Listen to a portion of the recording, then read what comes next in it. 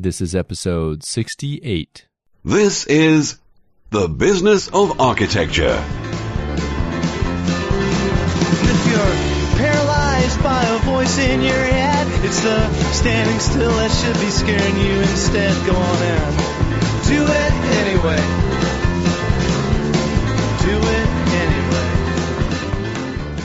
Do it anyway. Welcome to the Business of Architecture podcast, helping architects conquer the world. And here's your host, Enoch Sears. Hello, Architect Nation. I am your host, Enoch Sears. On this show, you're going to discover strategies, tips, and secrets for running a fun, flexible, and profitable architecture practice. So thanks for joining us today. It is great to have you here. Now, to get access to training webinars and other insider-only resources, go over to Business of Architecture and join our insiders list. You'll also want to sign up for the early notification list for the Business of Architecture conference. This is going to be the event this year for solo and small firm architects that want to run a more flexible and profitable firm and have fun doing it. We've got a great lineup of speakers, but only those on the list will get first notice with all the deets. So head on over to businessofarchitecture.com/conference and get on the list. Today's show is underwritten with generous support from BQE Software, the developers of ArchiOffice. So I just want to thank them for their generous support of the show. For over 10 years, ArchiOffice has been helping architects run firms that are more flexible, fun, and profitable. So thank you, ArchiOffice, for empowering Business of Architecture, and we're glad for all you're doing out there to help architects run a more successful business. Check it out at archioffice.com. Today's guest is Thomas R. Fisher. Thomas Fisher is a professor of architecture and the dean of the College of Design at the University of Minnesota. He leads the Revolutionary Design program there, and he also writes extensively on architecture and design. He's a frequent contributor to Architect Magazine. Well, Tom, I want to welcome you to the Business of Architecture. I'm glad to be here. Now, I saw an article by you in Architect Magazine a while ago talking about the case for higher fees, and in there you made some interesting points about value-added design. Would you tell me a little bit about what prompted you to write that particular article? Well, I come from a family of architects. My grandfather was an architect, and I grew up listening to the woes of running an architectural business. And what always struck me about those conversations was that I've always felt that architecture creates a great deal of value for clients and communities that is rarely reflected in the fees we get. The other side of my family are all doctors, and the medical community has, I think, done a great job of demonstrating its value, and its compensation has reflected that. And so the article that I wrote in Architect Magazine was really one effort among many that I've made in several books over the years to make the case that the architectural profession needs to do a much better job documenting its value and quantifying that in a way that's compelling to clients, so that the fee conversation is a much different one than what most firms now face. And could you give some suggestions for how firms could think about doing that? What are some ways to make that value proposition? Well, I think that one of the sort of catch-22s here is that our fees are too low for architects to go back to their projects over time to actually do the documentation necessary to get our fees higher. Okay, could you explain that? What you mean by that? Well, I mean, as most architects know, is that you barely have enough fee to do the schematic design development, contract documents, and CA work. Often by the time the building is done, if you have any fee left, you're lucky. And so there's really almost no compensation available to go back to your buildings. There is really no other outside funder that encourages this kind of post-occupancy evaluation of our buildings, and so the dilemma there is that the way in which we're going to be able to quantify our value depends on going back over time and assessing that value in partnership with our clients. And yet there's no fee to do that, and yet our fees I think, are not going to go up until we do that work. So one of the things I have talked about is that I think there needs to be a different relationship between architectural firms and architecture schools. And I blame the schools as much as anything for this, because it used to be, for example, and when my grandfather was educated in the Beaux-Arts system, that one of the first things students did was go to an existing building and assess it. And I think that is a great introduction to architecture, is to have students actually return to existing buildings and document the value they created, how they're working, what improved productivity their owners have realized, how has the assessed value or resale value of a house gone up as a result. There's a whole set of measures and criteria that one could imagine to base this work on, and to actually use the schools as a research partner, where the schools go back, do this work as part of the education of students, and then make this information available to all the firms, so that the conversations that we have with clients is very different. I believe my hypothesis, which I think is actually there's already evidence to this effect, that we save our clients far more than what they pay us. And so we're on the wrong side of the ledger. We're viewed as a cost by clients, when in fact we need to be viewed for what we really are, which is we're on the savings side of the ledger for clients. And so the conversation with clients about fees would really need to be one of, how much do you want to save? If you don't want to pay us very much, we won't be able to save you nearly as much as we could if you pay us more. And that, to me, is where we need to be and where we need to head. And what are some ways in which architects are on the savings side of the ledger? Well, for example, I was at a conference where Ed Mazzaria from Architecture 2030 gave a talk, and he's quantified just the energy savings to clients over the last decade, and I forget how many trillions of dollars it is. So after his remarks, I raised my hand. I asked Ed, so Ed, what do you think all the fees of all the architects in that last decade were?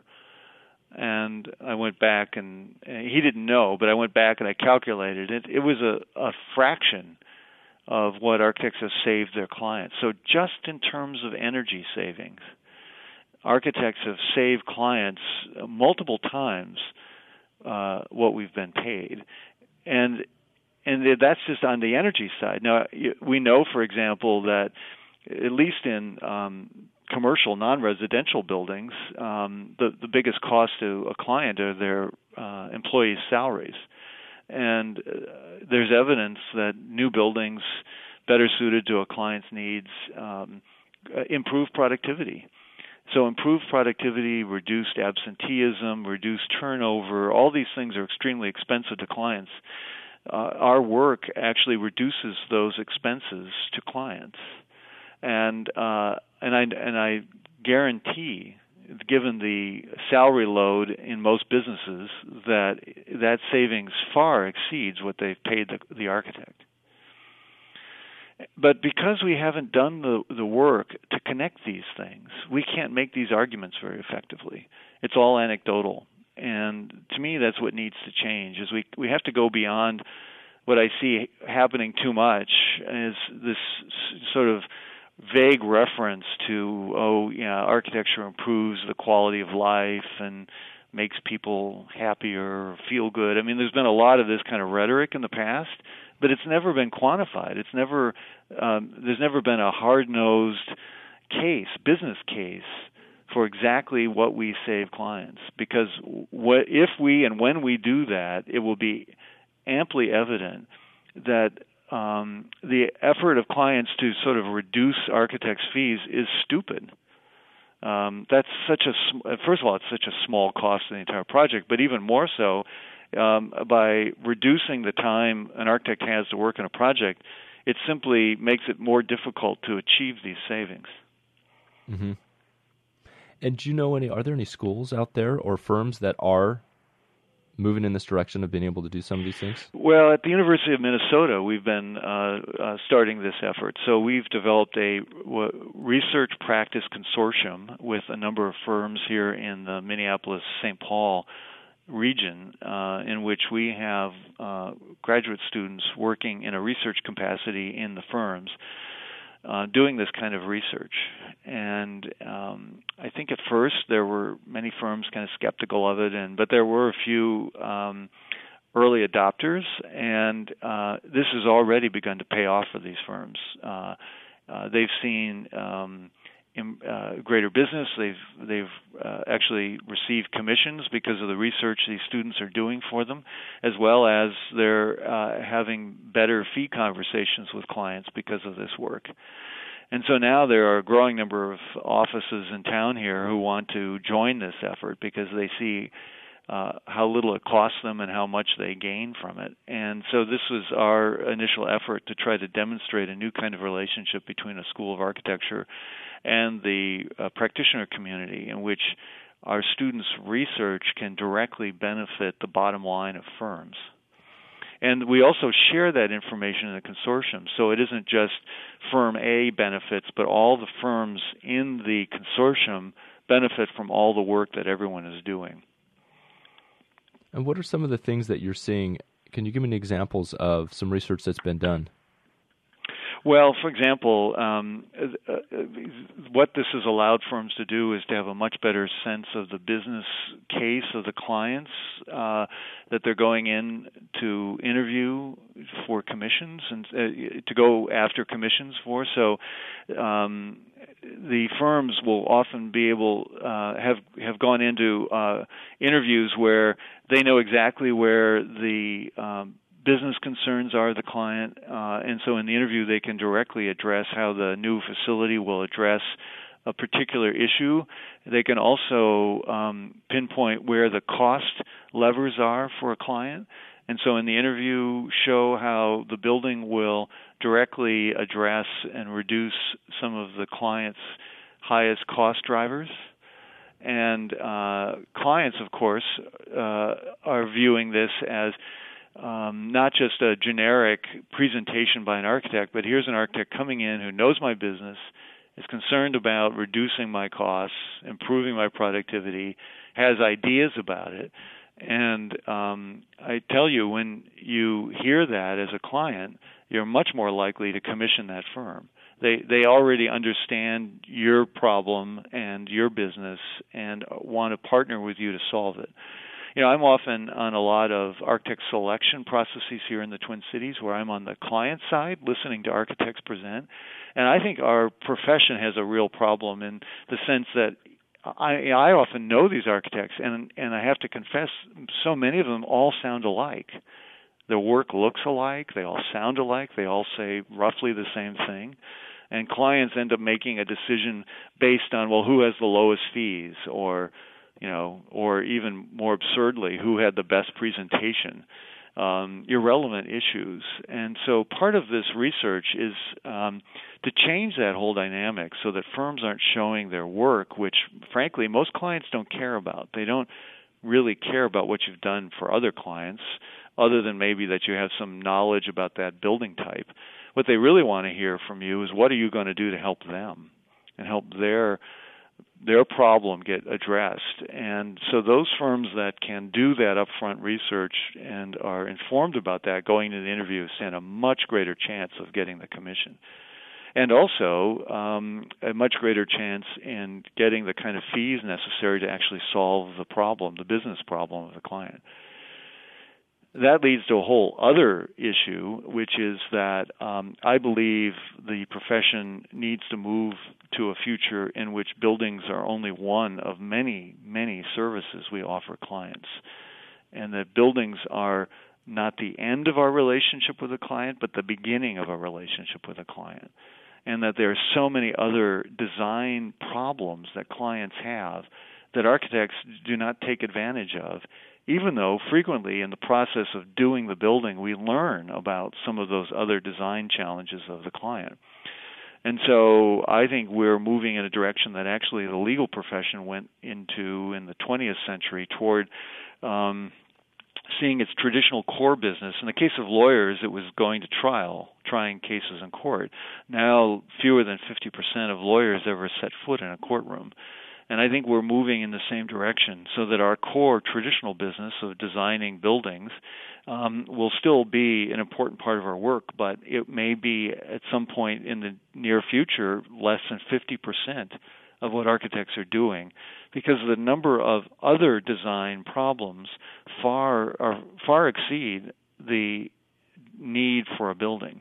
Well, Tom, as a building owner yourself, can you give me an example of some of those problems that architects can solve, maybe some of the biggest opportunities out there that don't involve building design? Let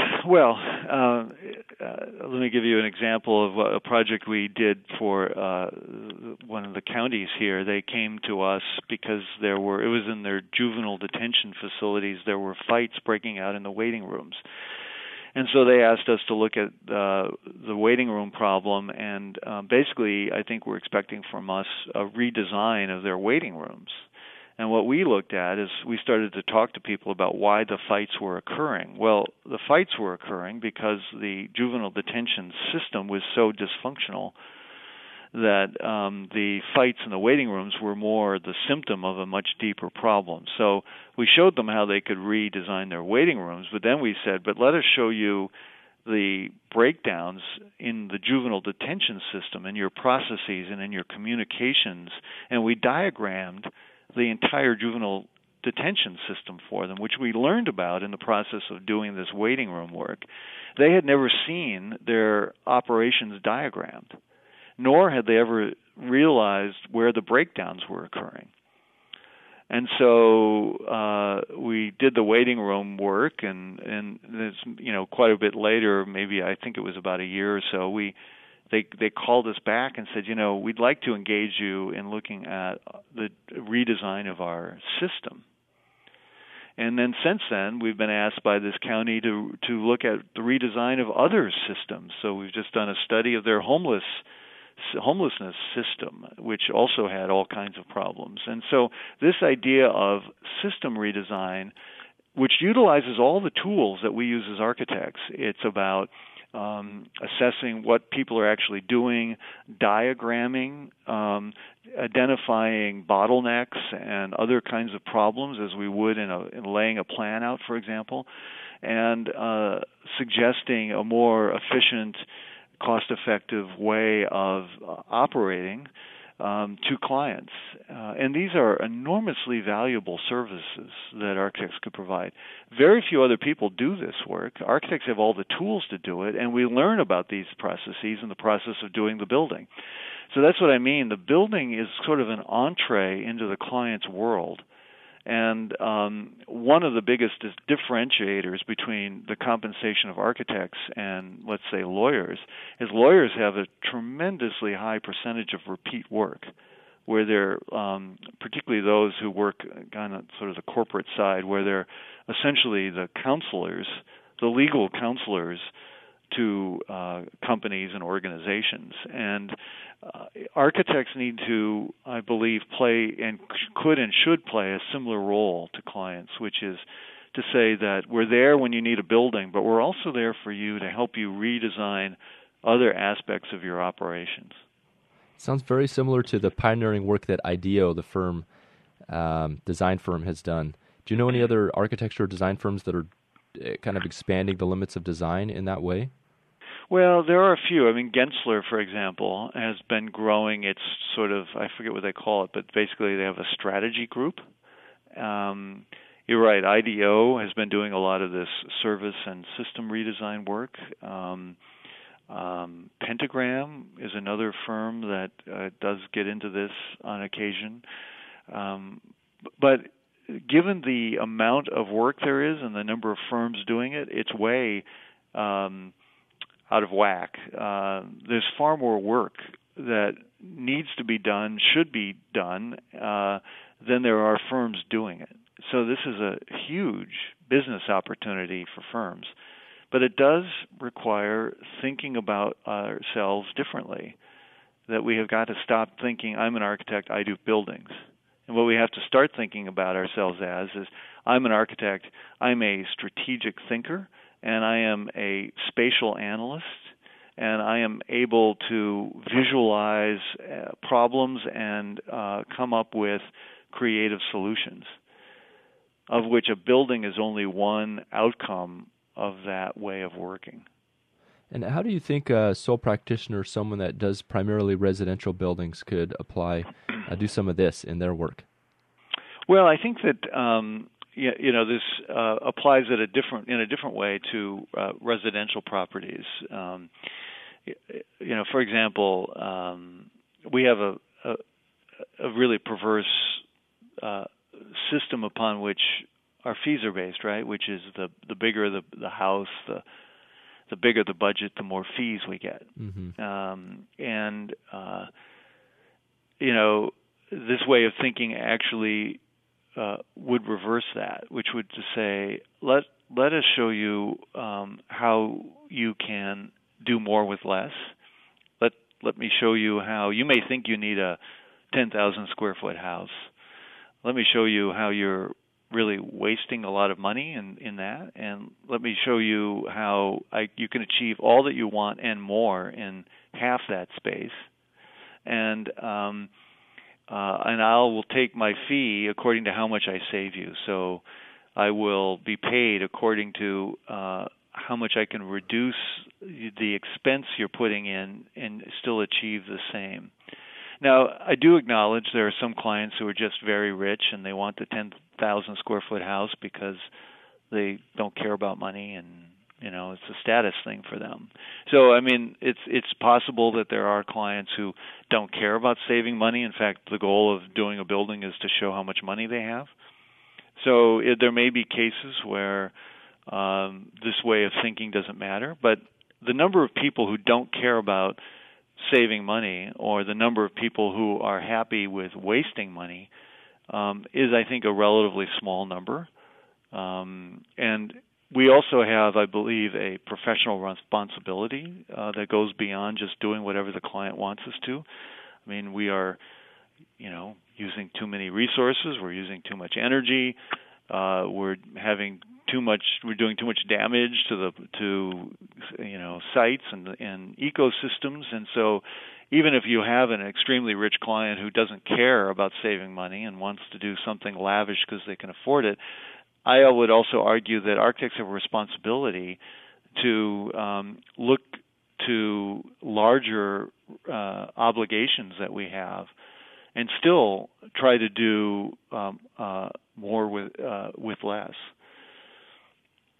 Hmm. And those larger obligations you're talking about would be the ethical side? Yeah, I mean, absolutely. We are doing a lot of not only damage to the planet, but, so what are we going to say to our grandchildren when they look at us and they ask us, so why did you guys use up all the oil?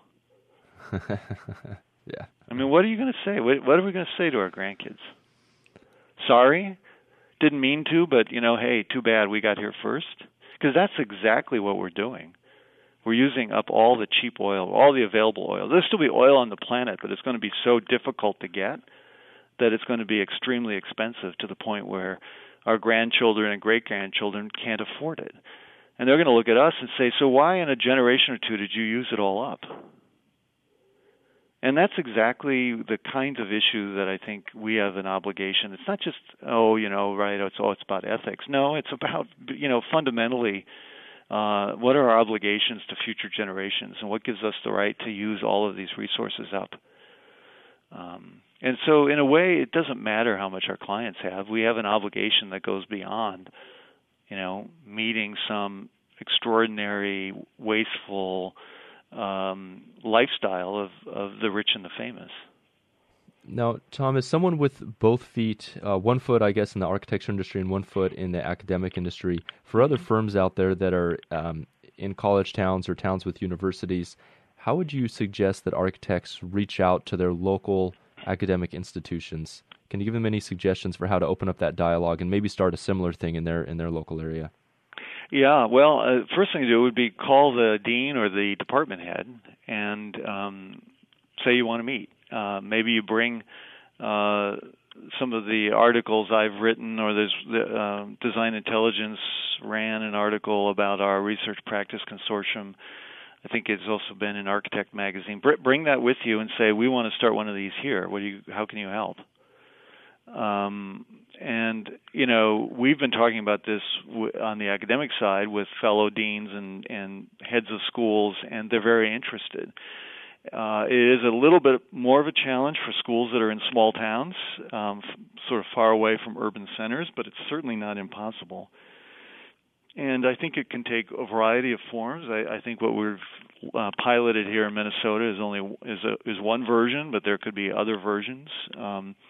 But I think reach out to the school and just say, we'd like to start one here. Well, how can we help? Well, what can we do together? I guarantee you there isn't a dean or department head in this country that will say no, not interested. Well, Tom, I know for a fact that there are people listening right now who there's a light bulb going off and they're thinking, this would be great. This is an opportunity. I should do this. So I want to encourage those people who are listening, you know who you are, to take action on this. Don't just listen to this and think, oh, that's a great idea, but actually go ahead and do it and then report back. Let me know. We'll get you in touch with Tom as well. You can report back and sort of, this would be great if it could spread and this would be a way which these kind of ideas could spread in architecture, because it seems like this would be something that would really help the industry. Yeah, well, thank you. I agree. And it's in all of our best interest to do this. It isn't just a nice thing to do. I think it's actually how the profession is going to survive and thrive in the future. Well, Tom, I think that's a great place to end the first half of our interview, so I want to thank you for being on the Business of Architecture. Well, happy to be here. Thanks for having me. All right. And that's a wrap for another show about the business of architecture. To get more resources about how you, as an architect, can run a rewarding business that is both fun, flexible, and profitable, visit businessafarchitecture.com and click the Join button to claim your free account to Business of Architecture Insider. As a member, you'll have access to free tools and resources to help you get more clients, start a new firm, and much more. You'll also get access to my book, Social Media for Architects, where you'll learn how to use internet tools for fun and for profit. Until next week, this has been The Business of Architecture. Everybody knows that you just gotta do it anyway.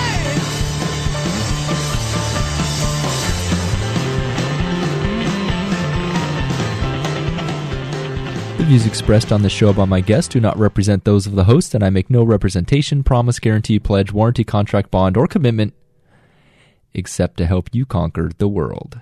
Bump music credit to Ben Folds 5, Do It Anyway.